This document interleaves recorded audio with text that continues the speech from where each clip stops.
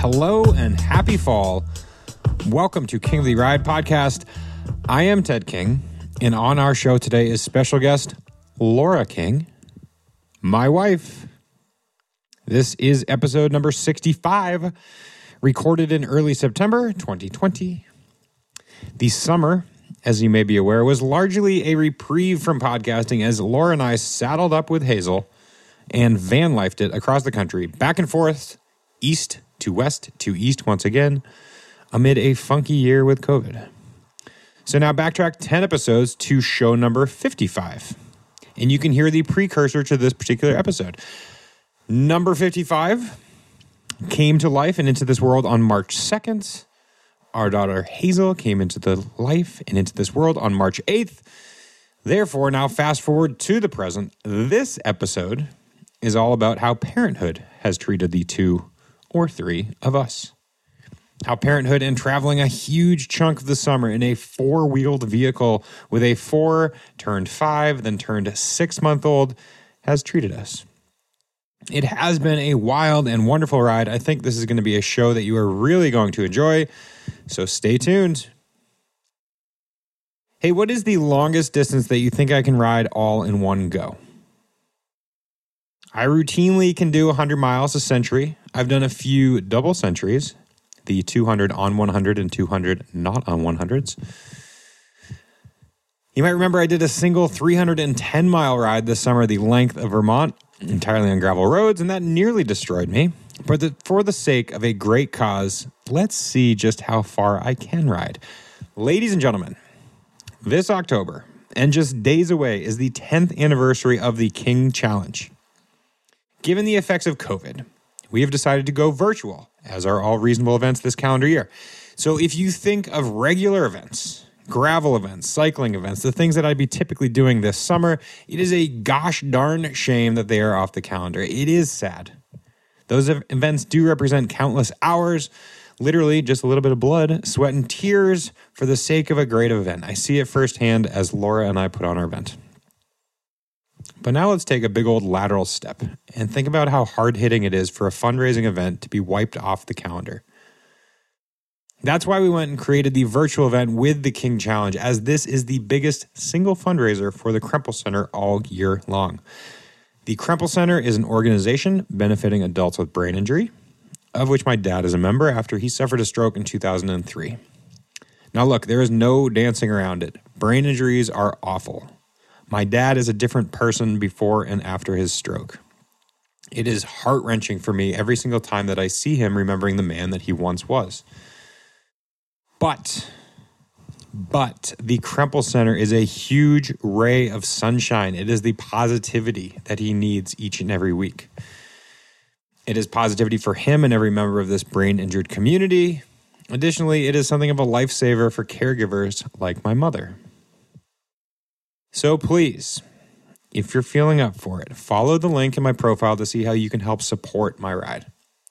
Donate to my ride. And that's perhaps the single simplest and best, and quite frankly, how my initial plea of riding a super long distance makes sense. I am going to ride 1 mile for every $100 that I personally raise. I often raise $10,000 every year for the King Challenge. This is a plateau that I rarely get over, so that makes for a dainty 100-mile ride. But I know with a little bit more oomph, with a little bit more work, we can crush that goal, sending me on a 300, 500, heck, 1,000-mile bike ride, all for a terrific cause. Why the heck not? You can sign up and do some fundraising yourself. That is going to be at kingchallenge.org. At which point you're going to be eligible for all sorts of great fundraising incentives, like a super, super cool jersey by Velocio, among other things. Or head to DIYgravel.com and buy some DIY gravel wares, of which all the profits are going to the Krempel Center. There you have it. Enough of my yammering. You are here for Laura. Ladies and gentlemen, next up, Laura Cameron King.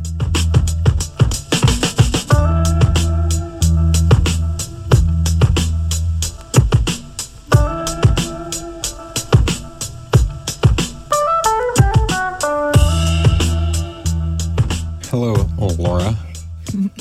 Hello, Teddy. So the last time we chatted with a microphone in our respective hands, it was either late February or early March. And if I'm not mistaken, you became a mother in early March. Is that right? I did. Wow. You became a father. Oh, far out. Probably on about the same day. So let's get caught up to speed. We had a daughter, Hazel Grace King, born March 8th, 2020 in Burlington, Vermont, and she is the light of our lives. Lives. How's motherhood treating you? It has exceeded my expectations in every way. It's just awesome, wonderful, and has brought just so much joy.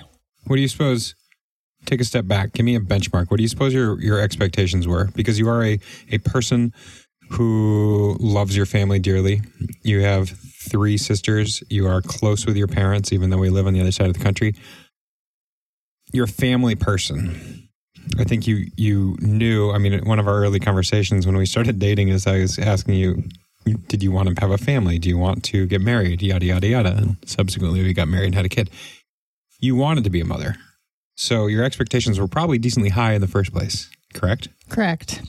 So give me your benchmark. How have they exceeded your expectations?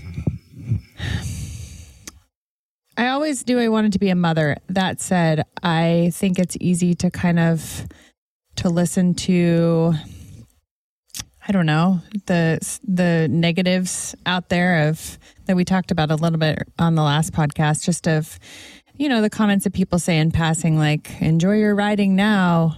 You're not going to do much of that once you have a child. And I don't know, I guess all those things get in your head, and it's easy to start to get worried about what will my life look like? Will we still enjoy the same things that we enjoy? I think there's a fear of the unknown. And now that I'm past a lot of those fears, I realize that, it looks different for everyone, but for us, our life is only more full, I think. And the things that we like to do, the passions that we have, the type of life that we want to live, we are still living. And that's helped me to relax and also just really soak it all in. I mean, I think we're also blessed with a very easy baby who's good spirited and just so happy all the time. And I'm very thankful for that. And I know that, that you can't always control, the type of baby that you have, and I think you can never control the type you can, of baby. Yeah, you never can, and the challenges that you might face. So we're grateful for her health and her disposition, and those things have made probably some child rearing thus far easier. But she's just a little ball of joy. Accurate. So the spring rolls around and we see the snow melt and mud season arrive to Vermont, and we have no idea what's around the corner. Well, correct. But I mean, the question here is how did you're known for being an athletic person. So how did the segue back into athleticism? How did that work out? Because our dear listeners know that you certainly like to exercise. I do like to exercise. I'm not known for my patience, so I will be honest and say that. Accurate.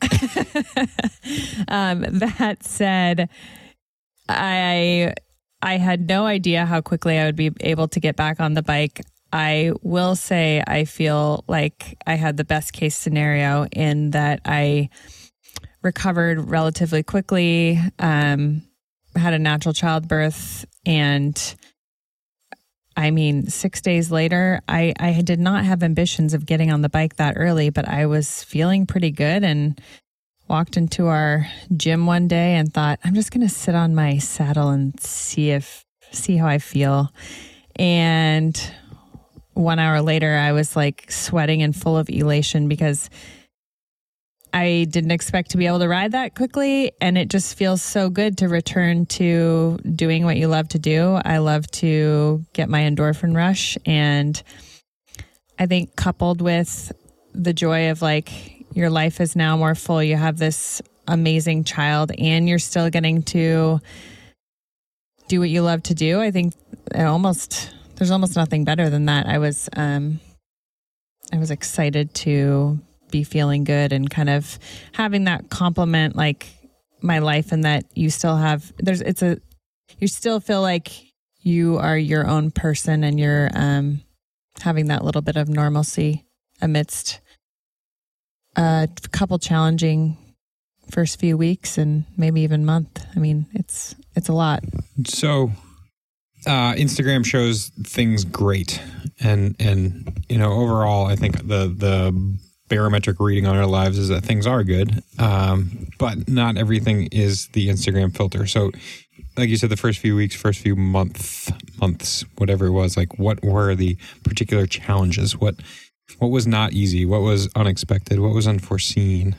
In not a positive way. You remember there are definitely moments where I broke down in tears. I think sleep deprivation is it's real, and it's quick to disorient everything. And for me, it's probably like the trigger to me being unstable. If there's anything in life I dislike, it is being sleep deprived and my schedule being thrown off. So right there, you have a child thrown into the mix, and everything is disoriented. So I would say the first couple of weeks of just trying to figure out everything, how to take care of your child and how to feed her and how to figure out a schedule. Everything's new. Everything's a little overwhelming. We figured it all out, or we didn't figure it all out. We found our way through that first couple weeks and felt like we were beginning to get the hang of whatever that routine is. And then it very quickly again changes, and you have to again like readjust.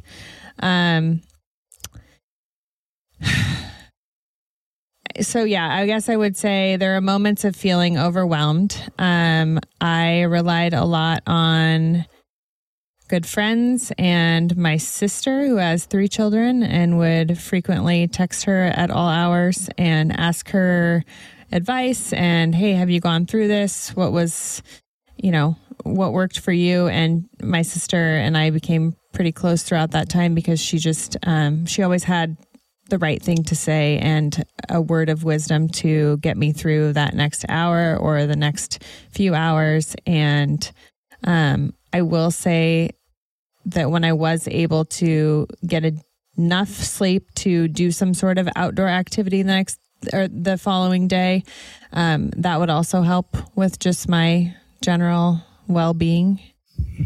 Demeanor. Happiness quotient. Yeah. Naturally, right? You seek your endorphins outdoors. But amidst all of this, we're suddenly, a few days into new parenthood, and the world is locking down. That was exactly my next question. So a very unforeseen unfolding was COVID in early March, and Hazel was born on March 8th. I think we basically say by about March 10th, up in our neck of the woods in Vermont, the world locked down. So, we've in conversation, we talk about if you're going to meet a new norm under COVID, why not have it as a new norm as first-time parents, which has been a tremendous blessing. How did that affect your life, bigger picture? Specifics. Were you expecting to do particular cycling events? Were you expecting to do any particular travel that you're excited about? How has COVID overall, it has impacted us in a positive way because we've obviously had a lot of time with family at home, locked down with Hazel, and that's been tremendous. What are the negatives of COVID for you? Well, just to address first what my expectations were after having Hazel. I mean, we knew we knew that we knew that we didn't really know a lot, and we had not been parents yet, so we didn't know exactly what to expect. But I think what was the best we could do was to just set a calendar and say, here's what we hope we are able to do. You had thoughts of maybe going out to race Mid-South a few days after her birth. With your thorough endorsement and recommendation. Correct. I was hoping, it was important to me before having her that we continued to continue our life. And, even my mom laughed at me a little bit, thinking, I know she mentioned to me that she would hear me say, well, we're going to continue our travel. We're going to continue all the things that we're doing, and would say, okay, Laura. And then, off to the side, really thought, good luck with that. But, we were planning to go to California a couple of months later for a month to do some work there, and had some family coming down, and thought we had some sort of organization to how we were going to continue our event schedule and hopping around from place to place. It was going to be complicated and challenging. We knew that, but we were up for trying. That said, everything quickly changed and everything was wiped off the calendar. And I have to say that although there were many things I was looking forward to, you ask about events, I didn't have I had a few on the calendar that I thought, hey, it would be cool. Like Rasputitsa was 6 weeks after Hazel was born, and I thought it would be cool to be able to, in our backyard, go and participate in that event if I was feeling up for it. But I hadn't committed to anything. It wasn't going to be the end of the world if I wasn't able to do that. And I think we both really enjoyed the fact that our calendars were wiped clean, and we just had time at home, and we cooked a lot of good food and enjoyed being with Hazel every day and finding a routine. And I'm really thankful for how it all worked out. How about you? Yeah, I mean, we've been affected positively because there is the forced time at home. We both work independently, so it is, I miss the camaraderie of going to the Untapped office, and I miss working face to face with those guys, but they are nothing if not familial. And we had the full carte blanche to take as much time off as could be expected. And by time off, I'm still working behind a computer screen, and today is a Saturday. We're working this morning. Like, you work as independent contractors, you work 365 days a year, just at completely odd hours.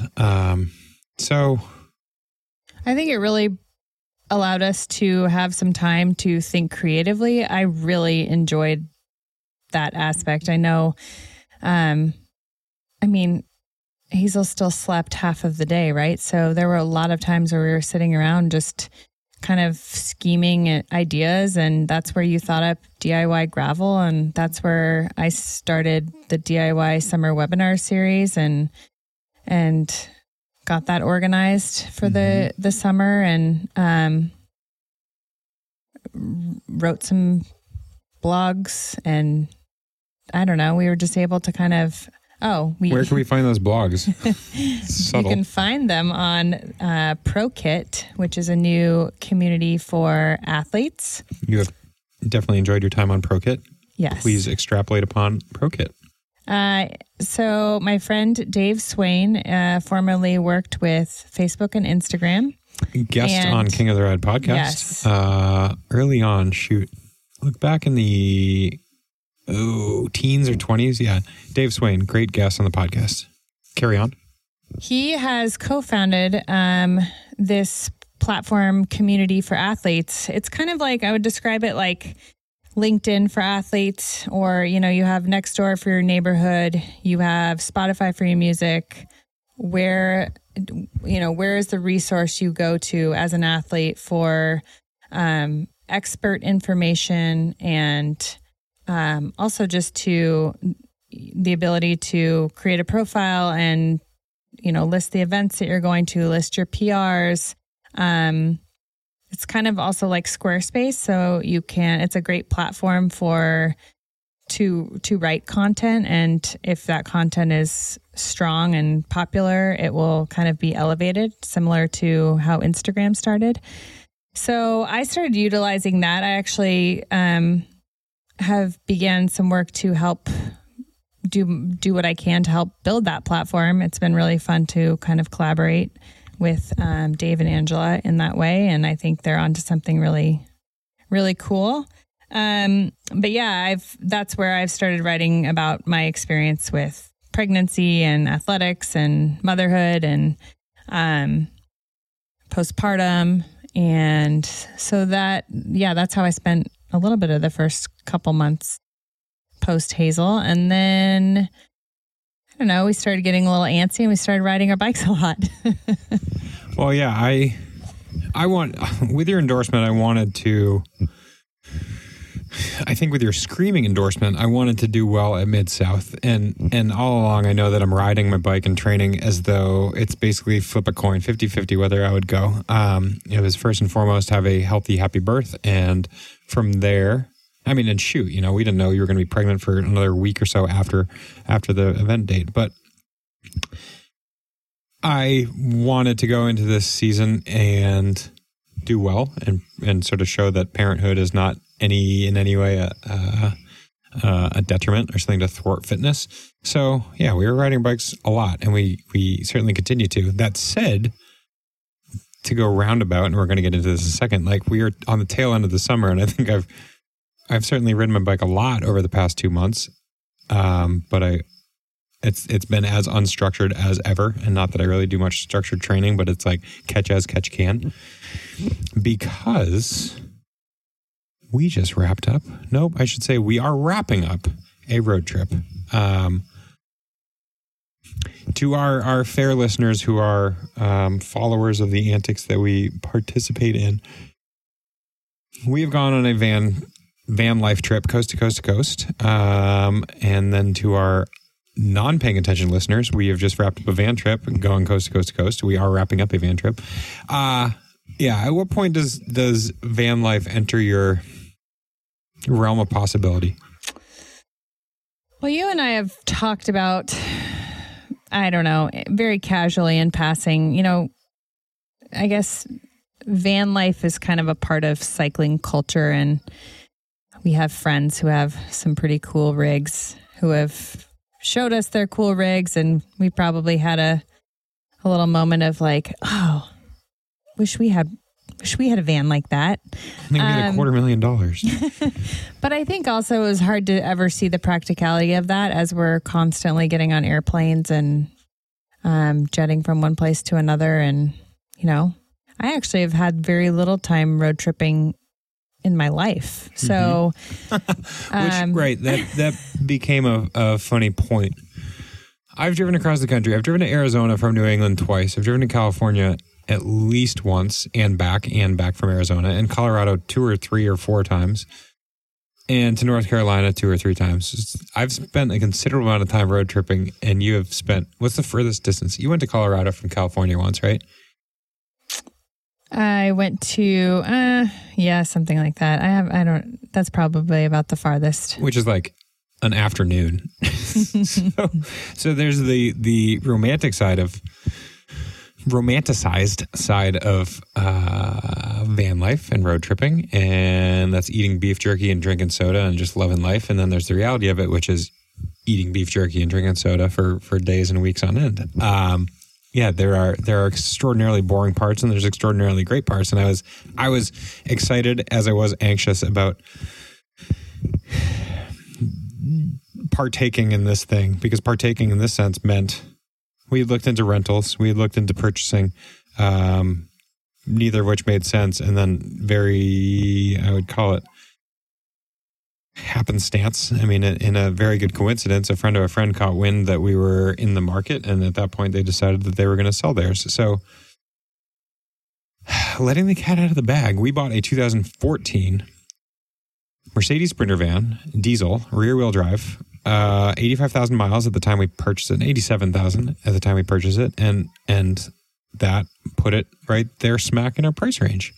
And this might be obvious if you followed us, but the whole purpose, I mean, as we kind of got to back up a minute and say, as the months went on, we were both really optimistic that this whole COVID thing, was surely going to be over by summer and normalcy was going to resume. And I think we all thought that early spring, by the way. It's not like we were naive with our heads in the yeah, sand. Correct. And as the months went on, it became apparent that was not the case. And I grew especially increasingly impatient and a little just concerned about my family meeting our firstborn child. And my mom was, really struggling, not meeting her grandchild.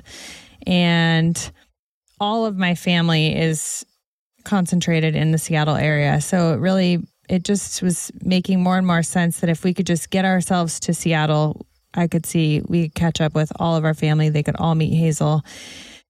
And to do that, a van purchase was making more and more sense. Not to mention that I think we very quickly jumped from, hey, let's go visit Seattle to let's make this a really big adventure. We're driving all the way across the country so we can do all kinds of things and catch up with all of our friends and ride our bikes in all these different places. Which was that was a question early on from my brother, who is my whole family likes to pay attention to where we are we enjoy maps in the King family. So when they see that we're going to Seattle, they like to keep apprised thanks to apps like Find My Friends. Point being, Robbie sees that we're playing around in places like South Dakota, Montana, Idaho, which are certainly states that you're likely going to drive through on your way to Seattle. But his question was like, aren't you beelining it to Seattle to get there as quickly as you can? And it was almost as though as soon as we got the van, there was a tremendous sense of relief, especially from you, knowing that we're going to get to Seattle. Let's embrace the trip in general. Enjoy the process, not purely a means to an end. Correct. Accurate? Very. So, van trip ensues. I just said some of those stops. Here are the ways in which we have tallied 10,000 miles. Correct me where I misspeak. Late in the afternoon, on whichever day we left, I want to say it was Tuesday, the 22nd day of July. I think we acquired the van and brought it back to Vermont on Monday, the 21st. A day and a half later, it is finally cleared to drive, get the paperwork sorted, we get the van packed, and then we put the house on Airbnb, which we'll get to in a second. We hit the road late in the afternoon. It's like, all right, let's do this. We got van life. We leave on a Wednesday. We drive to Syracuse, New York, and then to Chicago, and then to Madison, Wisconsin. I think we have to stop in Syracuse, though. Well, yeah, we'll get to all these things. Okay. I'm purely painting the picture of the map. Yep.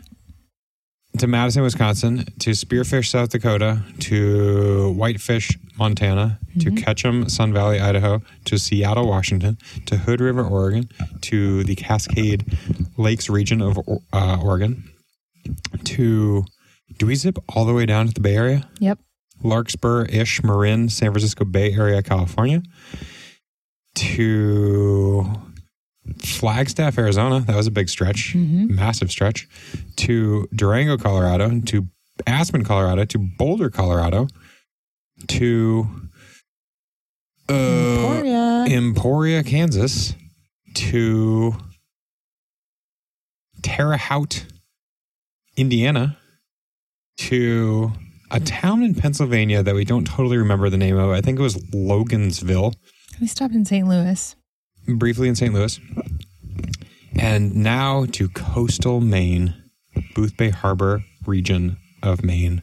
Actually, with an hour backtrack, end up in Portland, Maine. So, as you said, Syracuse.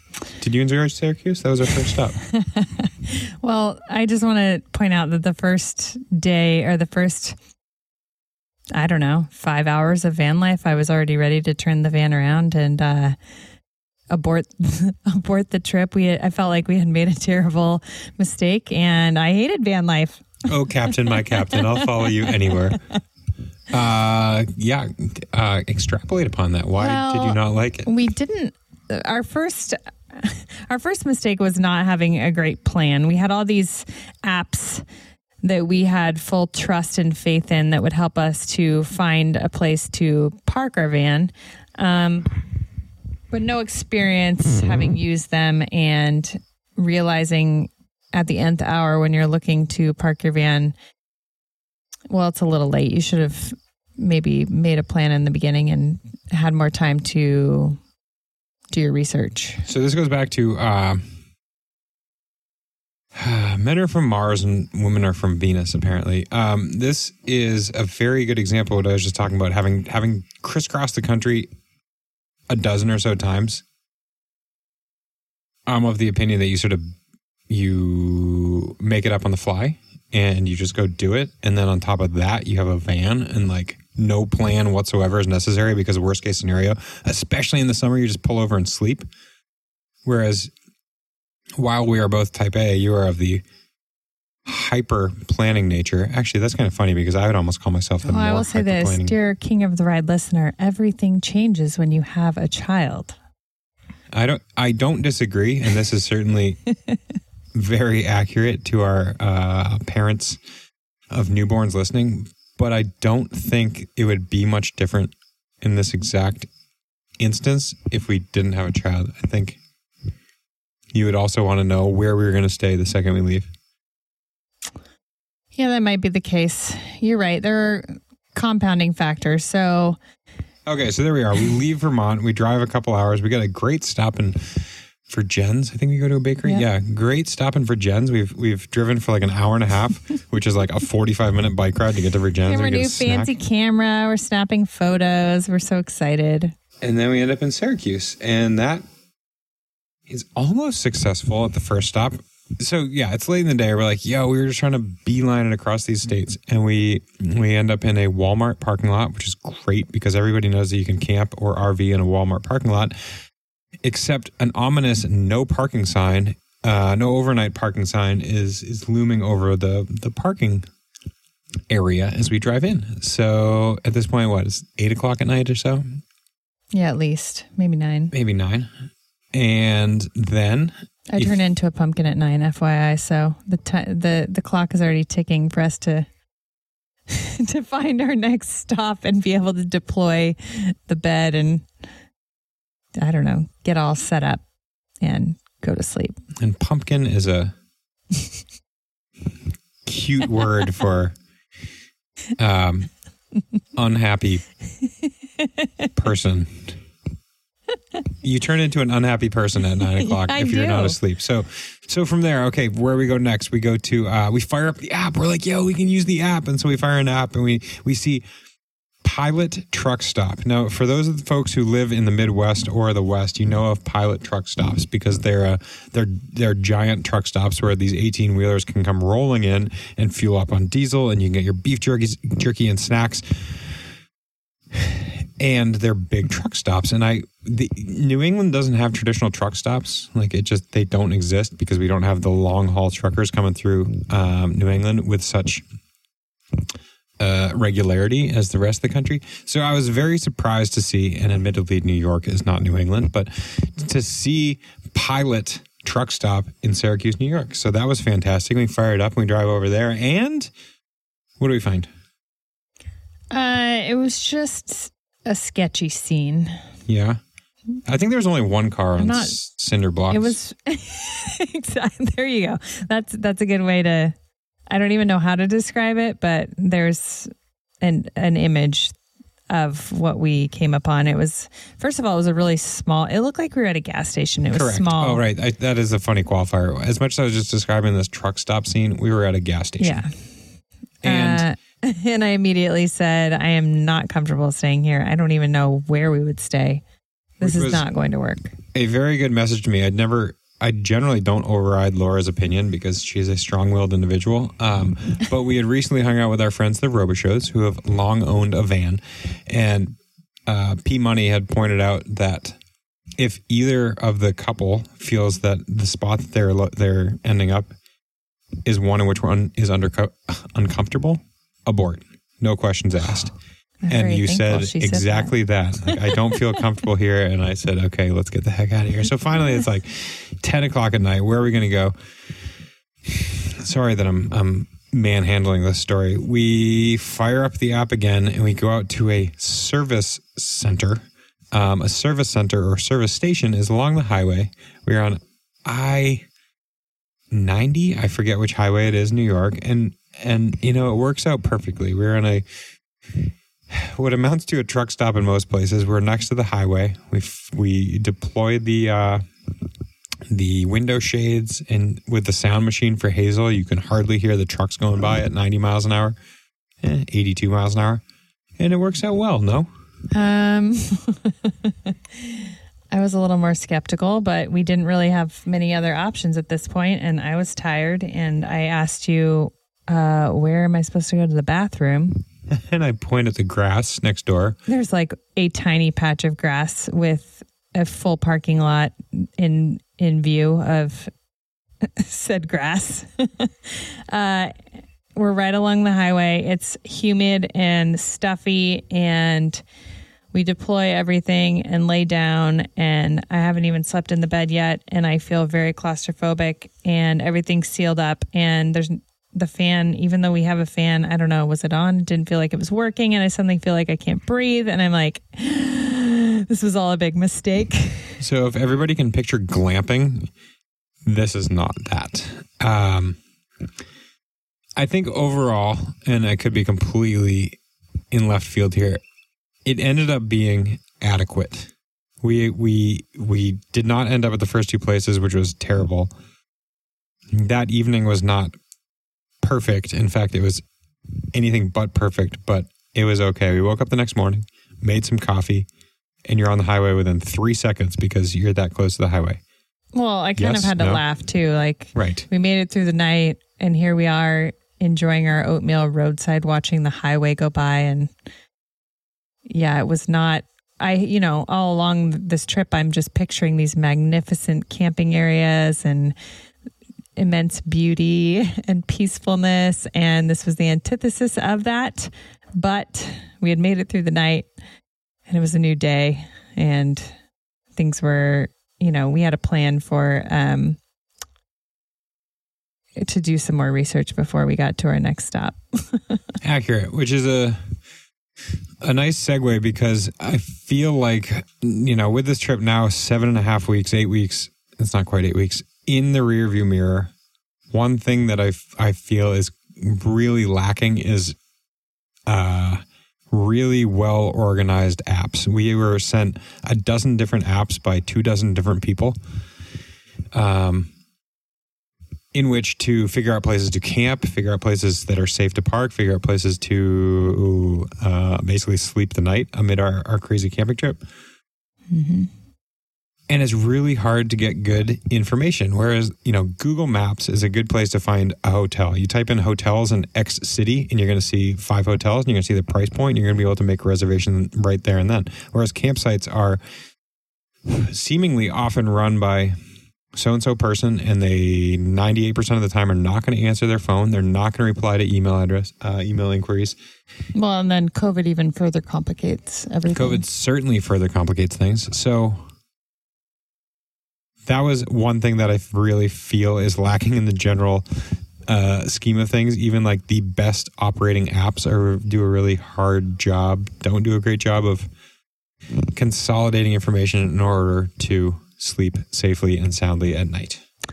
So on the flip side of that, and what struck me as just like heartwarming and the goodness of mankind and humanity in a challenging time was the amount of messages we received by people we did not know on social media offering their driveway, offering a backyard socially distanced barbecue if we wanted to stop by, offering just, recommendations, wanting to buy us a beer or coffee. Gravel.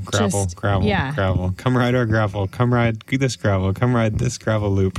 I mean, I just want to say, if you were one of those people, thank you, because while we didn't get to take many people up on any of those offers, it made the country feel small, and it made our hearts warm, and it made, just made us feel, it made the adventure really special, and knowing that there were just people out there willing to open their doors or backyards or whatever, driveways, to strangers, and also just how the bike unites people and how it's our common thread. That's something that's so cool about our sport. And,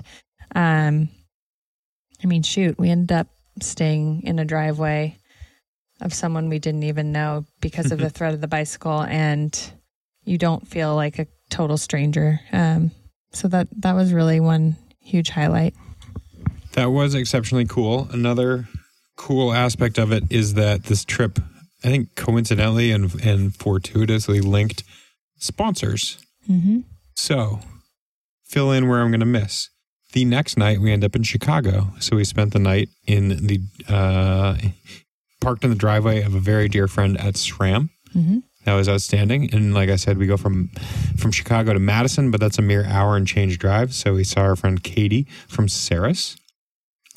From there, we zip out to Spearfish, South Dakota, and go mountain biking with friend and founders of Quark. And they gave us a top camping site recommendation. Oh my gosh, that was our first real camping site, and that was magnificent, because we don't need to go into such putrid detail of how much it wasn't great, but that particular day was challenging. I think you were ready to pull over in Iowa, and I said, under no circumstance, with all due respect to Iowa, are we going to stop here, knowing how good Spearfish, South Dakota is. I went and did, this goes mildly full circle. As we were moving from California to Vermont, I raced Dirty Kanza, and then the following weekend, I raced a small gravel race called the Gold Rush 100 in Spearfish, and that was my first time there, and just freaking loved it. It's like, it is Wild West. It's Northern Midwest. It's just got this really cool feel, and they're a magnificent race.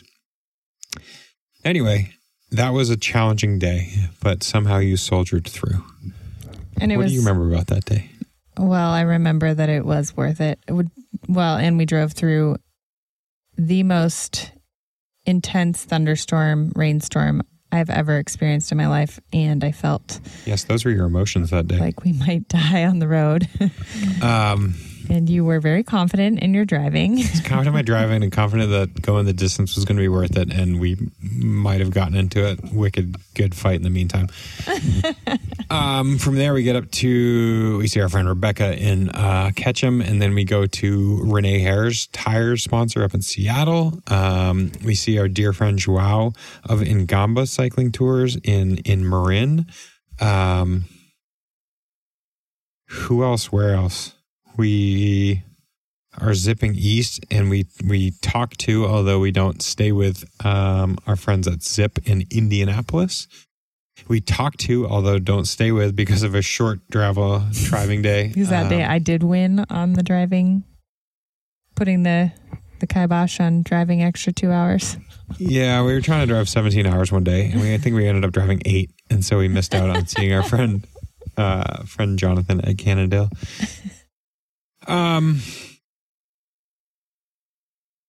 Okay, how about bigger picture highlights? Mm-hmm. What are, if you could nail it down, like what are your top 3 favorite things, locations, places, people? What are tremendous highlights from the trip? Number 1 highlight was seeing my mom meet Hazel. I just can't even describe how much I had thought about that moment and how much she had wanted that moment. And there's just nothing like a grandchild meeting her grandma and vice versa. So it was wonderful to be with my family. That was the top highlight. I think I have a new appreciation for my family, having had a child, that I just not taking them for granted. And also with COVID, just not knowing when you'll see them next. I really, really, really tried to I think we both tried to not be distracted with other things while we were there and just maximize our time with them. So it was hard to leave, and that was a top highlight. Next highlight, Whitefish, Montana. I think the combination of a place we had never visited, how stunning Montana is, Glacier National Park, also stunning. Magnificent. I'm not a national park person, but go there quietly and silently so that you don't bring another car into Glacier. Yeah, which we didn't do. We rode our bikes in. That was cool. There were a lot of cars. Obviously, there is high traffic at national parks currently, but it was stunning nonetheless. And we had the most gracious, wonderful friends and hosts to accommodate and welcome us and show us around Whitefish with Jess, Sarah, and Sam Boardman, her boyfriend. And that was also a perfect kind of setup for us because we each had riding partners and also got the chance to ride together a bit. And also did some other fun non-cycling related things like going out on a pontoon boat onto the lake, Whitefish Lake. And it just felt like the start of a summer vacation. And it was pretty spectacular. So those are two of my top events. I think you would want to. You want to fill in the third? You're pointing. Well, yeah. So we are here in coastal Maine, which punctuates the trip well.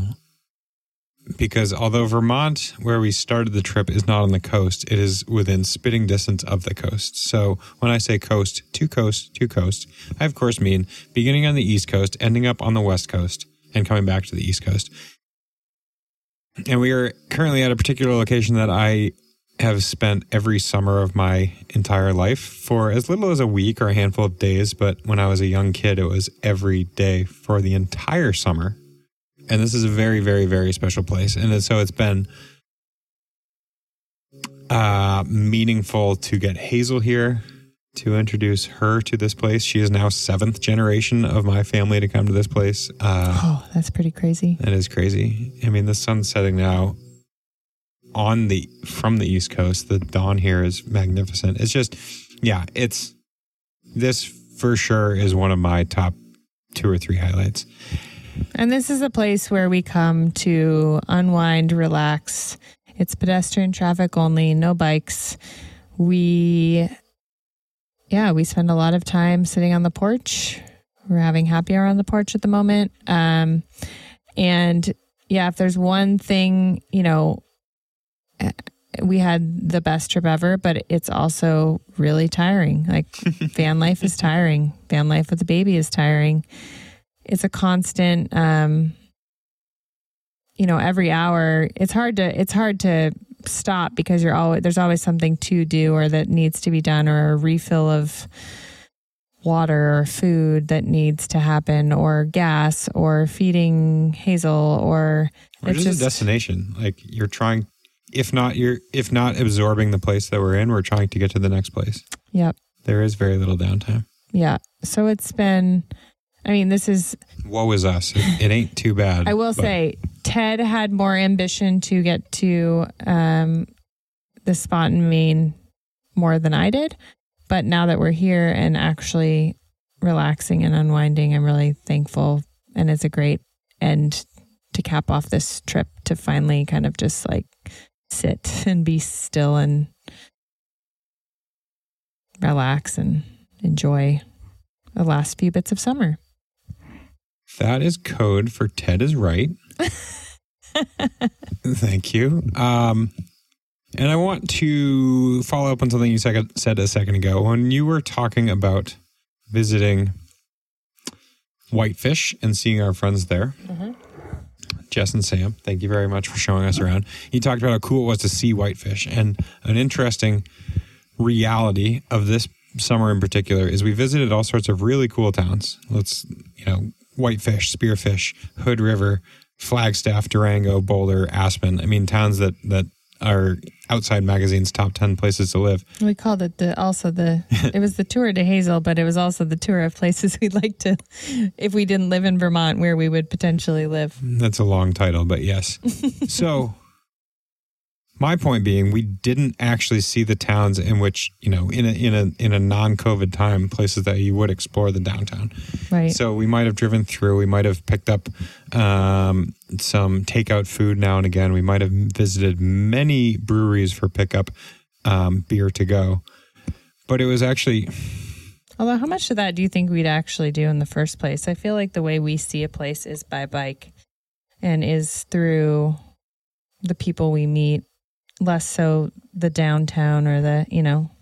Well, sure. We're not going to go stroll through downtown all day, every day, but I feel like we would, under normal times, I feel like we would go to a local coffee shop and stay at the local brewery and or go to a local restaurant and walk around a little bit to get a more tangible feel of the town. Whereas, we spent about 4.5 minutes in each of those downtowns. We never went into Aspen, for example. We never went. I never went into Durango. But so, I'm echoing your point. I agree that these are really cool towns that we feel like we got a really good feel from, even though we literally didn't spend more than a handful of minutes maximum in each town. How's outside of dousing ourselves in hand sanitizer, how has COVID fit into this whole debacle for you?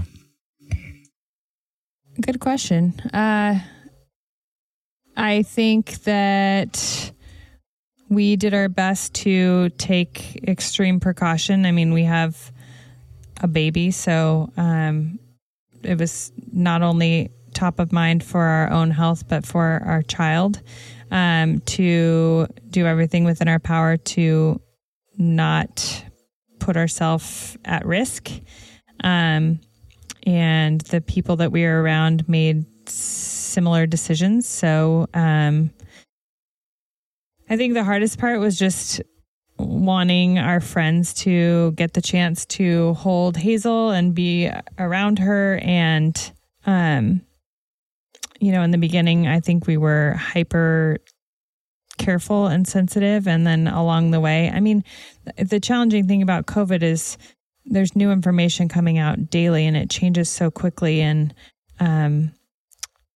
we somewhere along the middle of the trip, we learned that children her age are likely not vectors for the virus. And I don't know about you, but for me, that gave me a little bit more... I guess there was a little bit more leniency into if someone wanted to hold her who was our close friend. It's hard to know, and it's hard to know. I think there were moments where it feels potentially awkward. Like, are we supposed to wear a mask here? Should we not? Do we hug this person? Do we not? We're seeing friends who we haven't seen in ages, and yeah, it was not easy, and there were challenging moments. That said, it's hard.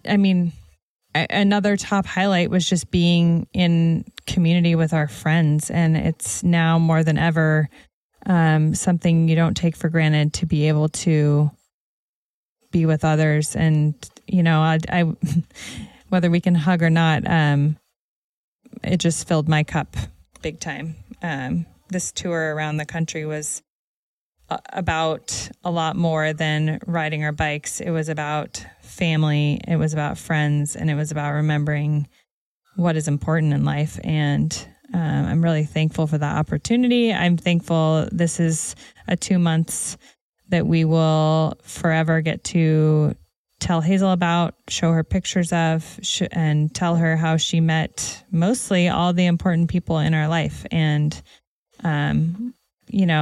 for as hard of a year as 2020 has been, the biggest, I know everybody probably is tired of the term silver lining, but that for us, what a silver lining to be able to have the luxury to take a trip like this. Boom. Awesome. I'm thinking of the segue. I ran off in the middle of that question because I needed to go fill my cup. So it's very appropriate that you just said that has filled your cup. Throughout my life, I'm 37 years old, I think. And for my entire life, I've heard stories of my parents' van trip. They were original van lifers. And while they retrofitted a Chevy passenger van in the late 70s. My parents are far from hippies, but it's very cool what they did. And I heard stories forever of their 3-month road trip, and they drove all over the place. They drove all around the country, and they did, virtually the same trip minus the children, or child. And it's, I think exactly to your point, I think it'll be really interesting to be able to tell these stories and annoy Hazel with these stories of the trip that she took, and show her the photos and show her meeting people over her very, very, very early childhood. Mm-hmm. So yeah, whereas my parents settled down, they traveled quite a bit prior to that. And they continued to travel soon after that. But my dad was an orthopedic surgeon, and he started a more traditional job, so he couldn't continue it. Whereas we have been asked that question a lot. Are we going to continue traveling? Are you going to sell the van? We have some other trips that we're already scheming up, because we do have that very blessed ability to continue to travel. Yeah, we are not selling the van. I loved it. Are there optimizations we would make, changes we would make? Nope. Yes. Oh. Correct. Of course. Having left for the trip with, 36 hours of owning the van, there were definitely ways we think that we could optimize the setup and the build out, and things we'd like to do in the future. Overall, if I were to throw a arbitrary number figure around it, I would say that, it was built 80% to perfection for what we needed. And because it was built by the previous owners, they weren't trying to fulfill the needs that we needed. Certainly storage, I think, is the biggest thing that we want to do a little bit differently. And we don't need to nerd out on that. So here's a better next question. Favorite insert number here of items that you brought. What are your favorite 3 things that you couldn't have traveled without on the van trip? And you can't say something silly. A bike doesn't count. An iPhone doesn't count. A computer doesn't count. What are your favorite 3 items? First thing that comes to mind is the sound machine, because it allowed Hazel to sleep and us to sometimes root around in the van for things that we needed and keep her asleep. And we all know that life is more smooth and positive when the baby gets her sleep. And a lot of people ask questions about that too. So, how does, I think, it's hard to keep a baby on a schedule and maintain her sleep amidst all this travel. And so we did it to the best of our ability, but the sound machine definitely helped. As the expression goes, happy baby, happy wife, happy life. Okay, that's a good first answer. What else you got? Try to do 3. Oh, goodness. Or tap out when you don't have these are all probably going to be, the things that come to mind are all baby related, because they just helped our, I'd say the pack and play. Oh, that was what I was going to say. Just kidding. It's not actually a pack and play, but it's a different brand. But well, so quick aside to all the folks who are purely van lifers listening, we had originally purchased a very small, not even pack and play, but something that was designed for it's like a travel bassinet, but it was for what, 3 to 6 month old. Yeah, and Hazel was just on the border of being too big for it, which is hilarious because she's not extraordinarily large in any dimension. She's 50% height, length for her age. And she hardly fit into the thing when we left. So we brought it with us. It's traveled 10,000 miles, but it has never been used. No, instead we deployed the full on bassinet that she had been sleeping on in at home, which was, we probably could have, in fact, I know we could have found something more compact. That said, I think that helped a lot. Just the bed that she was already sleeping in, she was, continuing to sleep in the van. When there were times where we were out of the van, we had opportunities to kind of like be in an Airbnb or a little ADU. Is that what it is? Additional dwelling units. Yeah, ADU. ADU. It was just so easy to move the pack and play elsewhere. And again, that just makes things more peaceful and smooth for the family. Nice. What are my 3? Okay, let me tell you. That was 2. Oh, okay. What do you got for 3? The AeroPress. Oh, that was my first one. And I will say, I don't think I ever made one coffee. Correct. Your barista is also your interviewer. Because my husband is wonderful. And we have a routine where usually we wake up and I start feeding Hazel and my coffee gets made and delivered to me, which is very sweet. Thank you. We have we have 2 solar panels. We'll give you a full tour of the van. If you follow all our socials, we'll do that on one of these. We've been meaning to do that for approximately 8 weeks, so apologies. And a full kind of like gear list, what we brought, what we liked, bingo.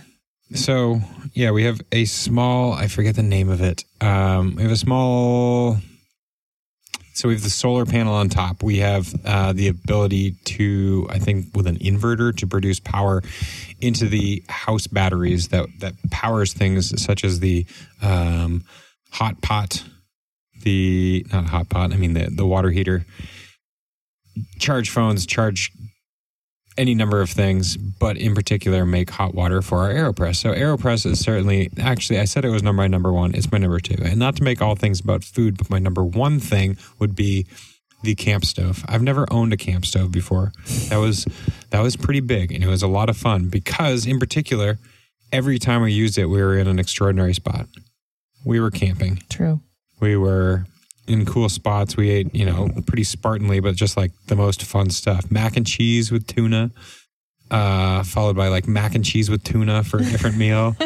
Or we considered making quinoa, but we made mac and cheese and tuna one night. And yeah, I mean, just the experience of using that stove was nothing but positive. And number 3,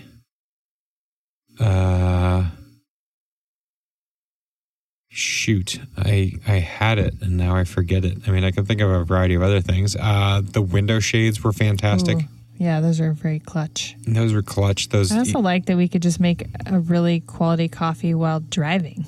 That was a new experience. Yeah, that's not the safest thing in the world to go make an AeroPress in the back of a bouncy van, but it worked out decently well. How about things you didn't think we need? That was a great thing. I don't know if you just caught that, but I literally just palmed and caught and killed a mosquito in my hand, which makes me think of the passenger door. What's in the passenger door that we never used? The bug spray. Bug spray. What are 3 things? What are any number of things that we did not need nor use besides the mini bassinet and bug spray? Because shoot, when you live in a tiny house on 4 wheels, you gotta pack efficiently. Gosh, I brought my road cycling shoes, which made no sense because I didn't even bring my bike with road pedals. I'm not really sure why I packed 2 pairs of road shoes without really thinking. Nailed it. Thank you. That was my number 3 good thing and number 1 bad thing. We brought 4 bikes and we brought 6 sets of wheels. No. Yes. Oh, yes. Because we each had a full suspension mountain bike. We each had a Cannondale Super X cyclocross gravel bike. And on the Cannondale cyclocross gravel bike, you can put either knobby tires or slick tires. Slick tires made it our road bike. Knobby tires made it our gnarly gravel bike. It was both a bane and a burden. Boon and a bane. The storage became tight when you bring so many sets of wheels. It was awesome, and I wouldn't have changed anything outside of somehow figuring out a better storage technique. Yeah. You know what I mean? I mean, like, you're talking to the chief mechanic, so I got the bike out, again, 97% of the time. Yes, thank you for that. But Yeah, it was both awesome and a big challenge to have so many wheels, much like your spare road shoes, which we should have sold a long time ago. What you got two more. What are your other things that you wish you did not bring? That's a tough one because I'm a overpacker. I'd rather just have it than not have it. Do you suppose there's anything that you never used besides your road shoes? I'm trying to think about that. I certainly probably brought more cycling clothing than I needed, because I didn't know if we'd potentially want to go summit Mount Evans and need our winter garb just to descend. So I brought it all. I think we experienced 2 bouts of precipitation, both of which behind the safe seating of a windshield in a car. I got rained on. I got poured on one day, but I had my rain jacket with me while riding. So Flagstaff. That was good. Flagstaff, yeah. Fair. But by and large, we had amazing weather, is my point. Yeah. We largely exclusively rode on the west, in the west, where the air is extraordinarily arid, dry, high, warm. We experienced, because we left freaking 2 months ago, we had midsummer. What do you call those things when it's really Monsoons? hot? No, when it's just really hot. Oh. Peak heat. Awful heat. Heat waves. There's the word I'm looking for. I mean, it's just, I am kidding. I mean, for the most part, I think our route, and if you are aware of what is happening in the West right now, we couldn't have timed everything better. We did get caught in, there were wildfires in every direction while we were in the San Francisco area. But now, currently, the West is ablaze. It's also extreme heat, and I guess it's just a good thing we got out. And it's also just pretty unfortunate to see what is happening out there. And, from my family in Washington to our friends in Oregon to our friends in the Bay Area, everyone is suffering right now with a whole lot of smoke. So thinking of everyone affected by the fires, and it's a bummer. A lot of beautiful places on fire right now. Accurate. This will be way overdue by the time this is published, but the other irony is, as soon as we left Boulder, which was a smoldering, smoky wreckage when we left, there was a snowstorm. That's crazy. It's insane. It went from 96 degrees that weekend to a high of 34 and 5 to 8 inches of snow. It's the most ridiculous thing I've ever seen. And meanwhile, Teddy continues to use all of this phenomenon to promote why New England is. New England's amazing. We are listening to the waves lap against the beach. The most challenging thing about this very moment is that the sun is in Laura's eyes, and she's having to tilt her head so the brim of her hat combats the sun. There is zero humidity. I recognize the ridiculousness of this situation because New England in the summer is as humid as Florida, or so it seems. I'm extraordinarily happy that we've made it here now. And this is the picture that I had painted when you and I first met in California. And I was immediately telling you how amazing New England was. And I think it's moments like this that stick in your mind, as opposed to the sticky, humid mosquitoes the size of sparrows. Well, and one thing we didn't circle back to was the fact that we Airbnb'd our house. All right. And I'm just thinking about, we listed our house, and within 24 hours it was booked for 6 weeks. With just, the demand is crazy right now, and all the inquiries were people from the cities looking to get out of the city and, get away from COVID risk, or with the ability now to work remotely, looking to find a more peaceful location. So Vermont. I'm excited to get home. We are in Maine. We have not made it back to Vermont. I'm very excited to get home. I miss our house. Tomorrow we're going to hit the road. We've had a great stay with my brother here in Maine. We are going to zip down and see my parents who have not seen us nor Hazel for 2 months. So they've literally missed, at this point, 33% and previously 50% of her life. And then we're going to get back home to Vermont and see some very dear friends and our home and our backyard, which we have missed. And then we're going to plan our next van trip, right? Yeah. The desert in winter? The desert in winter. That's what I'm buying for. Well, and the country is large, and the van is sweet, and the open road awaits. So, what else you got? Anything else in your mind? Not really. Other than I think we had a lot of questions submitted just to the details of van life, like how do you do laundry? How you don't, or you have friends who help you do your laundry. Oh, right. And though we are no experts, I am putting together a couple posts on just like my best answers to the questions and what we did learn along the way. So look for that on ProKit, and we'll have that up soon, and our van tour. Far out. Well, it's 6 p.m. and our sweet daughter Hazel has not shrieked in a while, so it's probably time to go check on her before her final rest for the evening. Dinner time. It's happy hour. Thanks for being part of this sweet tour to Hazel. Yeah, thanks for being up for the adventure. Hey there, folks. Thank you very much for listening. Thank you, Laura, for taking the time and donating your summer to road tripping with me for 2 months. If you, fair listener, want to learn more details about our trip, Laura has curated a central list of what we packed, a van tour video, all sorts of super fun stuff. You will find that in the link below in our show notes. And I'd be a fool if I didn't mention the King Challenge once more. Folks, I'm currently at $8,500 as I say these words. That's a huge sum of money for the Kremple Center, but I fear we are not going to meet the $125,000 goal that we have set in this 10th anniversary of the ride.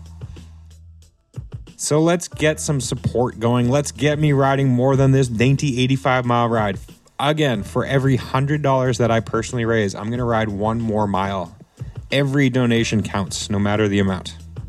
Just head to the link below in the show notes and help shuttle me along in this very special 10th anniversary King Challenge ride. That's all for now. Ladies and gentlemen, I wish you a wonderful day. Until next time, please enjoy the ride.